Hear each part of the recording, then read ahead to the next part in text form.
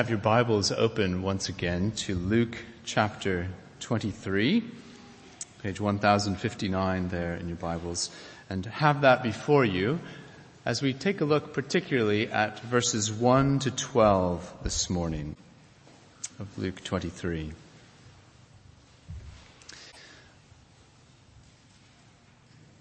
Those of you who are perhaps new to the faith, or in fact some of the children in the back, I wonder if you have heard of the Apostles' Creed.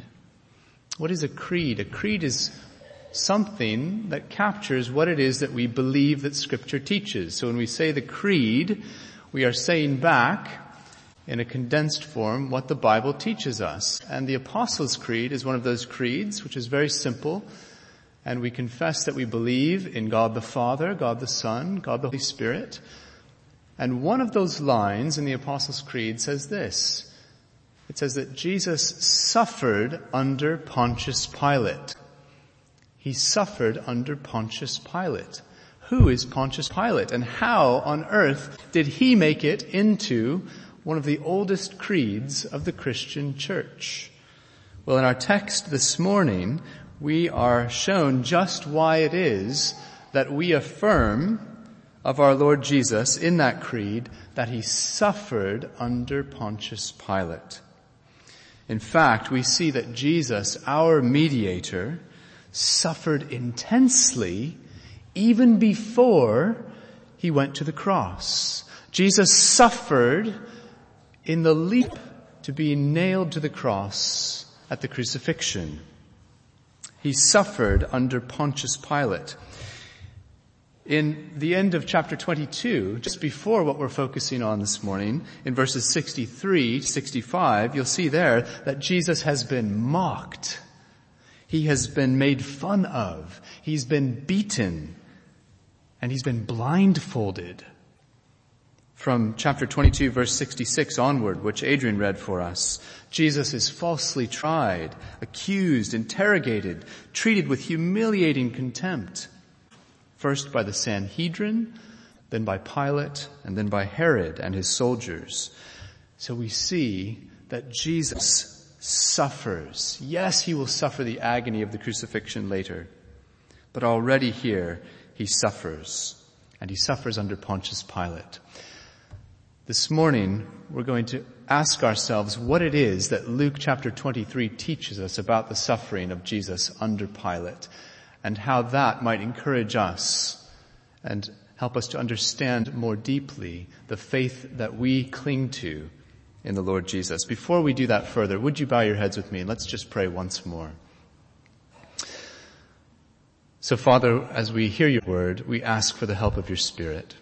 And we pray, Lord, that these words would be your very own, that they would pierce our hearts, that they would raise us up to you, and that they would point us to the Lord Jesus more clearly, in whose name we ask it. Amen. Well, in chapter 22, verse 66, we're also told something very interesting that helps to set the stage for our understanding of what's going on in chapter 23 and the suffering of Jesus. We're told that the Jewish assembly, the Jewish leaders who gather together, are an assembly gathering against Jesus. And by the time we reach the other side of our passage this morning, in chapter 23, verse 13, we see that Pilate gathers together the chief priests and rulers of the people once again. There is a gathering together on both ends of our text. A gathering together of human rulers against the Lord Jesus, in opposition to the Lord Jesus. Jerusalem rulers, a Jewish tetrarch named Herod, and a Roman ruler named Pilate, all gathered and united against Jesus. Jesus, who is called with mockery and malice in verse 2 of our text, the Christ, that is, a king. There are some Old Testament rumblings that begin to reverberate as we come to this passage, therefore, as human rulers gather together against the Lord's Christ. In fact, it ought to remind us of what we hear in Psalm 2, which we're going to sing a bit later in the service. In Psalm 2, verse 2, we read this: "The kings of the earth set themselves, and the rulers take counsel together against the Lord and against the Lord's anointed." So we see that Psalm 2 stands as a prophecy which is being fulfilled on the pages here of Luke chapter 23. That the rulers of the earth gather together against the Lord and against his anointed. And as it happens, that's exactly how Luke wants us to approach and to understand this text. How do we know that? Well, Luke also writes a sequel to his gospel, doesn't he? A sequel called Acts, the Acts of the Apostles. And we'll look in more detail later at this text, but in Acts chapter 4, verse 26, Luke cites Psalm 2 to help us understand what is going on here before Pilate with Jesus. The rulers in Luke 23, Scripture wants us to understand, are gathered together against the Lord's Christ. And this is especially evident, isn't it, in the latter half of our passage in chapter 23, verses 6 to 12. Have a look there, where Pilate and Herod were formerly what? Before that day, they were enemies. And now their opposition to Jesus unites them as friends. Their friendship is cemented as they oppose a silently suffering Jesus. There was just a major conference that my brother and brother-in-law attended in Louisville, Kentucky, called Together for the Gospel. Some of you might be aware of this as a conference that takes place in the U.S. each year. 10,000 some people gathering there to hear about the Reformed faith and the gospel, gathered together for the gospel. Well, what we have here on the pages of Luke 23 is exactly the opposite. Gathered together against the gospel. These rulers who hold Jesus' fate in their hands, or at least so it seems on the surface of the story. Now, these details that were given in verses 6 to 12 in Luke 23 are not given to us by any of the other gospel writers. Matthew and Mark don't give us these details of what happens exactly this way before Herod and before Pilate. These are uniquely from Luke. And it's quite possible here that we're actually seeing the fruit of what Luke told us he was doing when he opened his gospel in chapter 1, verses 1 to 4. You might turn there, keep a finger in Luke chapter 23. But if you look at Luke chapter 1, how does Luke open his gospel? He says that, yes, other gospels have been written about Jesus, but he's gone around and collected eyewitness testimony. And by means of careful research, he has ordered these things under the inspiration of the Holy Spirit. Why? Luke chapter 1, verse 4, to increase the certainty that we have in the things that we have been told about Jesus. Well, how would Luke get this information if none of the other gospels have it? Where would he get such information about the interaction that Jesus had with Herod, for example? Well, in Luke chapter 8, verse 3, we're told that Joanna, a woman who's the wife of Chuza, Herod's household manager, was among the followers of Jesus. So maybe Luke just spoke to Joanna, who had access to the very household of Herod. Acts chapter 13, verse 1, we're told there's another figure named Manaen in the church at Antioch, who was one of Herod's lifelong friends. He'd grown up since a boy with Herod, and now he's a believer in the church in Antioch. Do you see what Luke's doing? He's drawing together these eyewitness accounts and giving us a further detailed window on what it was that happened there that day when Jesus stood and suffered before Pilate and Herod, in order that we can have more certainty that, yes, first of all, these things happened, but more than that they happened for us, that Jesus suffered in this way for us. So these are a wonderful window into the suffering of Jesus for us. In fact, there's such a nice touch that some scholars, some ministers who are skeptical of Luke at this point say, no, Luke he's put it together just too nicely. It all sounds too nice. In fact, it all sounds like Psalm 2. It's as if Luke made it up so that it fits so perfectly. But of course, that's not the case at all, is it? Because the same Holy Spirit who inspired David to write Psalm 2 is the same Spirit that worked through Luke to write his gospel, and therefore helps us to connect the dots so that we can understand the suffering of our Lord under Pontius Pilate and Herod just here. So let's read and reflect on verses 1 to 12 a bit further with Psalm 2 in mind. And as we do so, I want us in particular to come away with 3 aspects from this text, which I hope will be an encouragement to us in our faith. First of all, I hope that we will be spurred as we understand this text to cling with more certainty and with more love to our suffering Savior. Secondly, I want us to comprehend, that is to understand more deeply, that our Lord is sovereign even over suffering. So to cling with certainty to the Lord Jesus and with love, to comprehend that God is sovereign over suffering, and finally, I hope that we will leave this morning better able to continue to be followers of Jesus, to continue with tenacity, to hold on as followers of the way of Jesus. Well, let's look again at the text, and let us see there the shape and the extent of the humiliation of our suffering Savior in verses 1 to 12. In verses 1 to 5, we hear the accusations piling up against Jesus, don't we? Look at verse 1. Having just brought Jesus to Pilate, in verse 1 there, the whole company of Jewish leaders begins to accuse him in verse 2. They charge him with what? With leading their nation astray. How has he done so? Jesus, they allege, has prohibited the paying of taxes, the giving of tribute to Caesar, the Roman emperor. And even worse than that, he has set himself up as the Messiah, that is, the Christ, the Anointed One.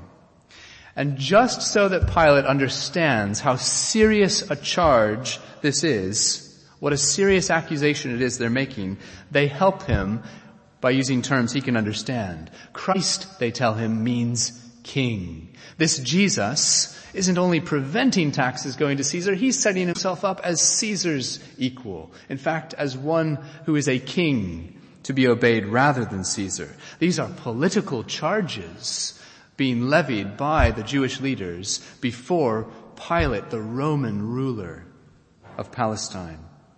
They are political charges, and they're serious ones, calibrated to get his attention. And yet, after an initial questioning by Pilate in verse 3, he's not taking the bait. Verse 4, he says he just doesn't see it. I find no guilt in this man, he says. But in verse 5, what do? They renew their accusations with urgency. And then they let drop this ominous extra detail, don't they? That Jesus, who's stirring up the people, is connected to Galilee. He's come even from Galilee. That is, from where other zealots and troublemakers have hailed in the past. Well, this catches Pilate's attention, doesn't it? And in verses 6 and by verse 7 then, his response, hearing that Galilee is in the picture, that Jesus is from Galilee, is to try to fob this off onto someone else. Galilee, he says, well, that means he falls under Herod's jurisdiction. And Herod happens to be in town, in Jerusalem, just at that very moment.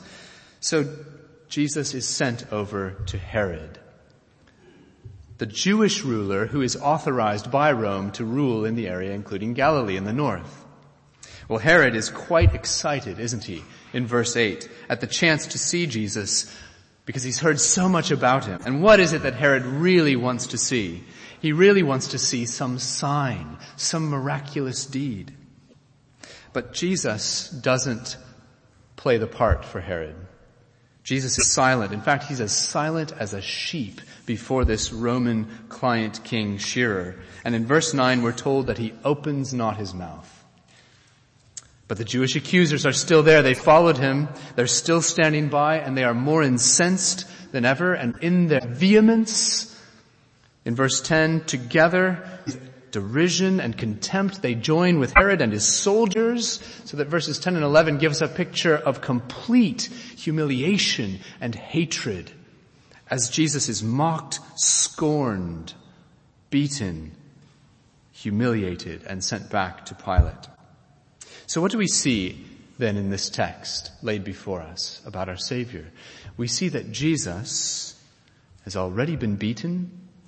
He's subject to false accusations. Jesus has submitted himself to sinful human jurisdiction. He stands silently by and submits himself to Pilate and Herod. Jesus submits himself to mockery. We see a Jesus who willingly is preparing himself to face judgment and death, even the death of a cross. And we see a Jesus who is doing all of these things, embracing all of this suffering willingly. Why? For the sake of his people. For the sake of you and for me. Jesus suffers silently before these rulers. Question 38 of the Heidelberg Catechism, another wonderful summary of what it is that we believe, asks this: why did Jesus suffer under Pontius Pilate as a judge? Answer: so that he, being innocent, might be condemned by the temporal judge, that earthly ruler, and thereby deliver us from the severe judgment of God, the heavenly judge, to which we were otherwise exposed. Do you see what that helps us catch from this passage? That Jesus willingly submits himself to judgment. He willingly suffers before Pilate and Herod. Why? So that you and so that I do not have to stand in humiliation before the very judgment throne of the God who is holy and who made you and me, and before whom we stand as sinners, otherwise condemned to judgment. Jesus takes our place, even as he stands before the tribunal of Pilate. John Calvin says of this passage in Luke's Gospel, so then the Son of God stood as a criminal before a mortal man, and there permitted himself to be accused and condemned, that we may stand boldly before God. For if we recollect how dreadful the judgment seat of God is, and that we could never have been acquitted there unless Christ had been pronounced to be guilty on earth, we shall never be ashamed of glorying in his chains. Again, whenever we hear, now catch this, what Calvin says, whenever we hear that Christ stood before Pilate, with a sad and dejected countenance, let us draw from it grounds of confidence and assurance that relying on Jesus as our intercessor, we may come into the presence of God with joy and alacrity. That we rush to the Lord's presence, not as those coming before a judge who will condemn us, though we deserve to be condemned, but that we draw near to God even now, even this morning, even in our prayers, with great joy, assurance, and confidence, knowing that Jesus suffered in our place. He suffered under Pontius Pilate. So Luke holds out to us this detailed portrait of our Savior's humiliation. Why? In order that we might cling to him with more certainty and with more love this morning. Brothers and sisters, I want you to catch this morning. It is a basic truth, but it is a beautiful truth that we need to let seep into our hearts and minds. Will you, again this morning, reach out and take hold of Jesus by faith? Jesus, who was humiliated, who, sinless though he was, submitted himself and suffered in our place so that we as sinners might be exalted. Will you cling with more confidence, with more certainty to this one whose very shame is your glory? Will you, with great love and joy, hold fast to the Lord Jesus? The rulers of the earth gathered against Jesus, and he was humiliated. But it was in our place, and his judgment, his humiliation, was for you, was for me. Man of sorrows, what a name, and what a great Savior we have. So we need to cling to him ever more strongly with faith and love. But we also need to comprehend something more deeply. We need to understand something, and that's our second point this morning. In Luke 23, Jesus is humiliated as the Lord's anointed. We see that Luke's emphasis here is very clearly on the fact that the rulers are gathering against the Lord's Christ. And we recall then Psalm 2. And this is exactly what Luke wants us to have in mind. I mentioned earlier that in Acts chapter 4, he seals this for us. Would you keep a finger in Luke 23 and flip over to Acts chapter 4? In Acts chapter 4, Luke makes it crystal clear that this is how he is, under the Holy Spirit's inspiration, interpreting what it is that Jesus' suffering under Pilate and Herod means for us. Not just that it happened this way, but that it has a deeper meaning we must understand, we must comprehend. In Acts chapter 4, verse 23 and following, we read this. The apostles have been imprisoned and now they're released. When they were released, they went to their friends and reported what the chief priests and the elders had said to them. And when they heard it, they lifted their voices together to God and said, Sovereign Lord, who made the heaven and the earth and the sea and everything in them, who through the mouth of our father David, your servant, said by the Holy Spirit, why did the Gentiles rage and the peoples plot in vain? The kings of the earth set themselves and the rulers were gathered together against the Lord and against his anointed. For truly in this city there were gathered together against your holy servant Jesus, whom you anointed, both Herod and Pontius Pilate, along with the Gentiles and the peoples of Israel, to do whatever your hand and your plan had predestined to take place. And now, Lord, look upon their threats and grant to your servants to continue to speak your word with all boldness, while you stretch out your hand to heal, and signs and wonders are performed through the name of your holy servant Jesus. And when they had prayed, the place in which they were gathered together was shaken, and they were all filled with the Holy Spirit and continued to speak the word of God with boldness. Do you see what Luke does there? Do you see how Acts chapter 4 helps interpret for us Luke chapter 23? Precisely by pointing us to Psalm 2 as that framework to read it with. In verse 27 of Acts chapter 4 that we just read, Pilate and Herod, the Gentiles and Jews, Psalm 2 style, are gathered together against the Lord's holy anointed servant Jesus. They beat him, they mock him, they humiliate him, they crucify him. But, verse 28, what are we told? When they had done their worst, they had still only done whatever the Lord's hand and plan had predestined to take place. In other words, this is not, as Luke writes it for us, either in his gospel or in Acts, this is not some after-the-fact spin on what happened to Jesus. That tragically, he thought he was a savior, but then he suffered at the hands of the rulers and was killed upon the cross, and that was the end of the story.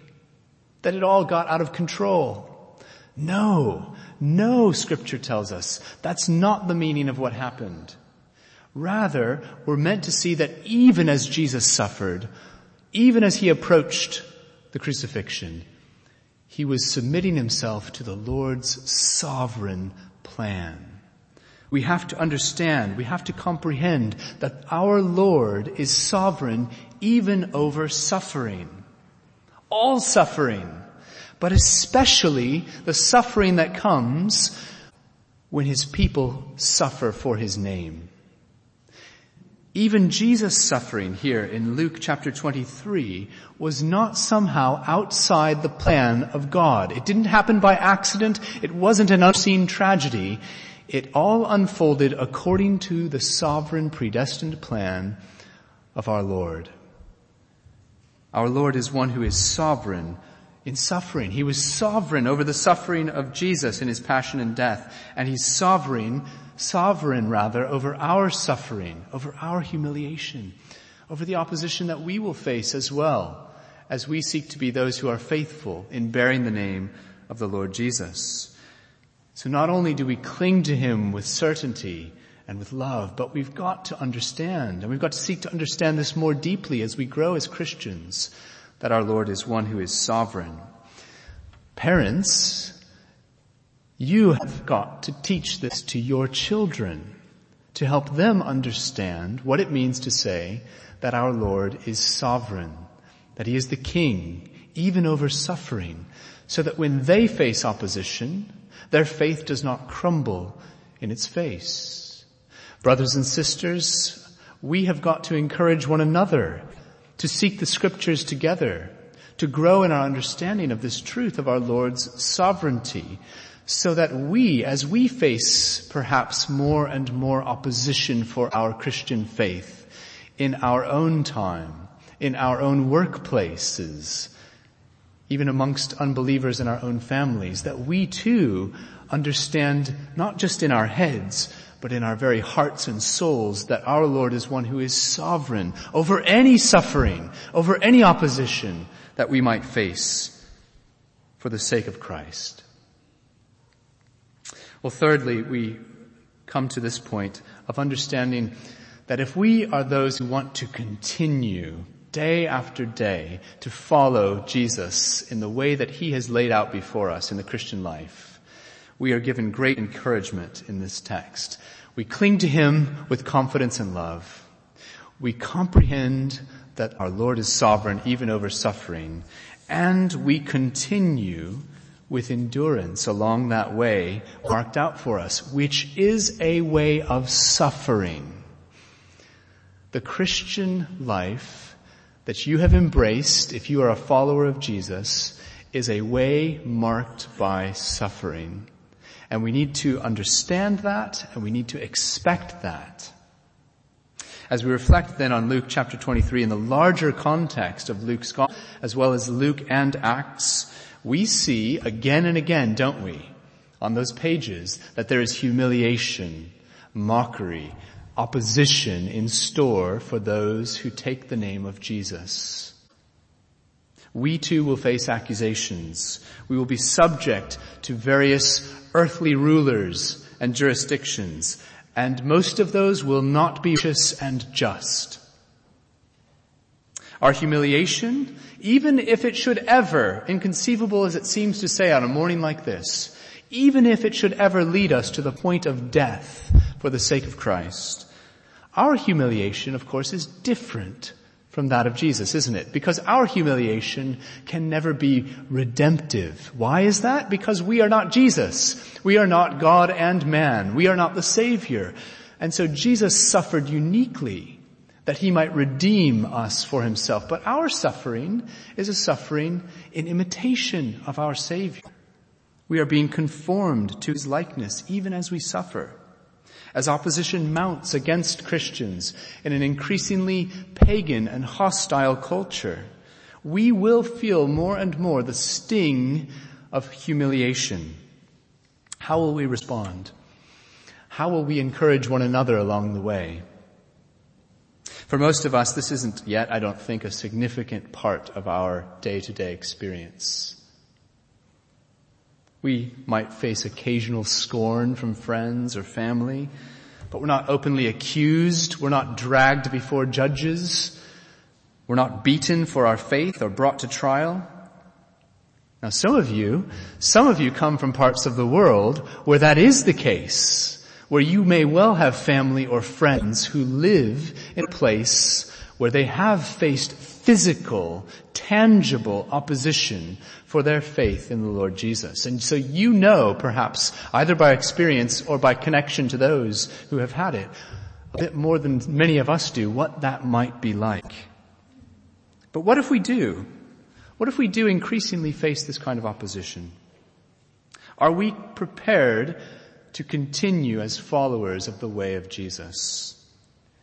Well, recently, one Christian writer has considered this question about the pressures that increasingly are on the Christian life in our culture. where our loyalty to King Jesus is frequently challenged and comes into conflict more and more with our other loyalties and responsibilities to government and the rest.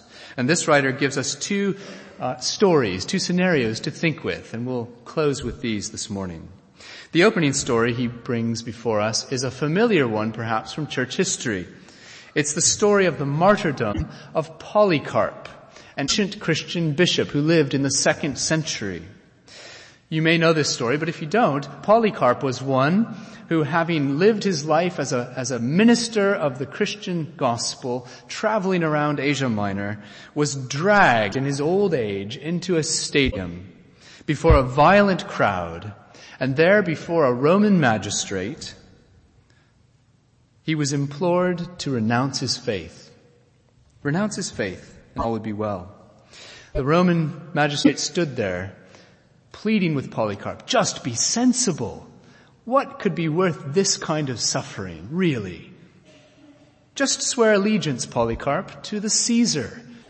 Just burn some incense and say a prayer to him. Come on.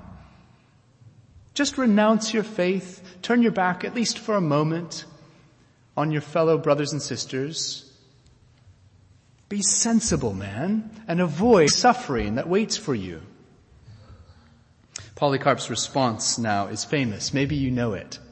As he stood there being humiliated before a stadium full of onlookers, he said this, "For 86 years have I been his servant, and he has done me no wrong. How can I blaspheme my king who has saved me?" And so Polycarp refused. He clung to his Lord faithfully and continued to be a follower of the way.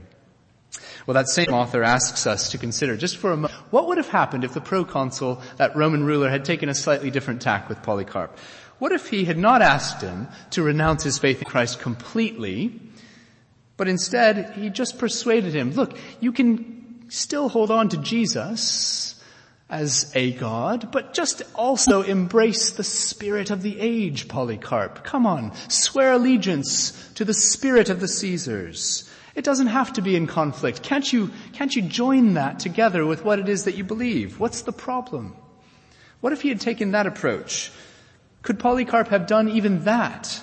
Would it have been possible for him to go just that far to avoid suffering by towing the idolatrous party line of the civil religion of his day, the pluralism of his day? Just tone down that exclusive claim that King Jesus is the only way to salvation.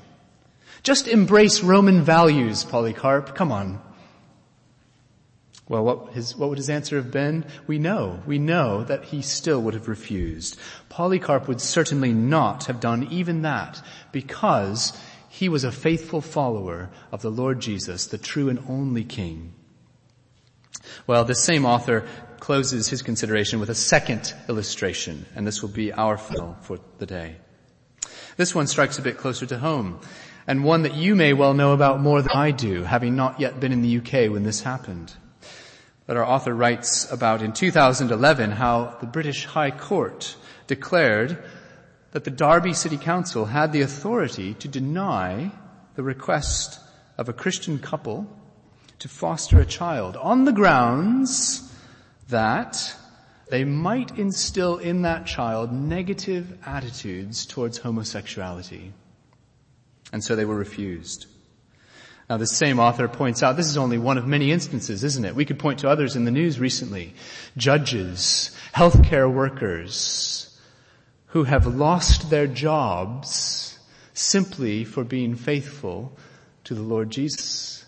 And suddenly it doesn't seem so inconceivable that this kind of opposition might be that which we face in the future. So how will we respond? Will we continue with tenacity? Well, if we remember Luke 23, and if we remember our suffering Savior who stood there and was judged in our place, then we cling to him and we continue with great confidence, with great faith. We need to teach this to our families. We need to encourage one another to embrace the Lord Jesus in these ways. We have before us on the pages of Luke 23 a suffering Savior will you embrace him by faith yet again this morning? Let's pray together.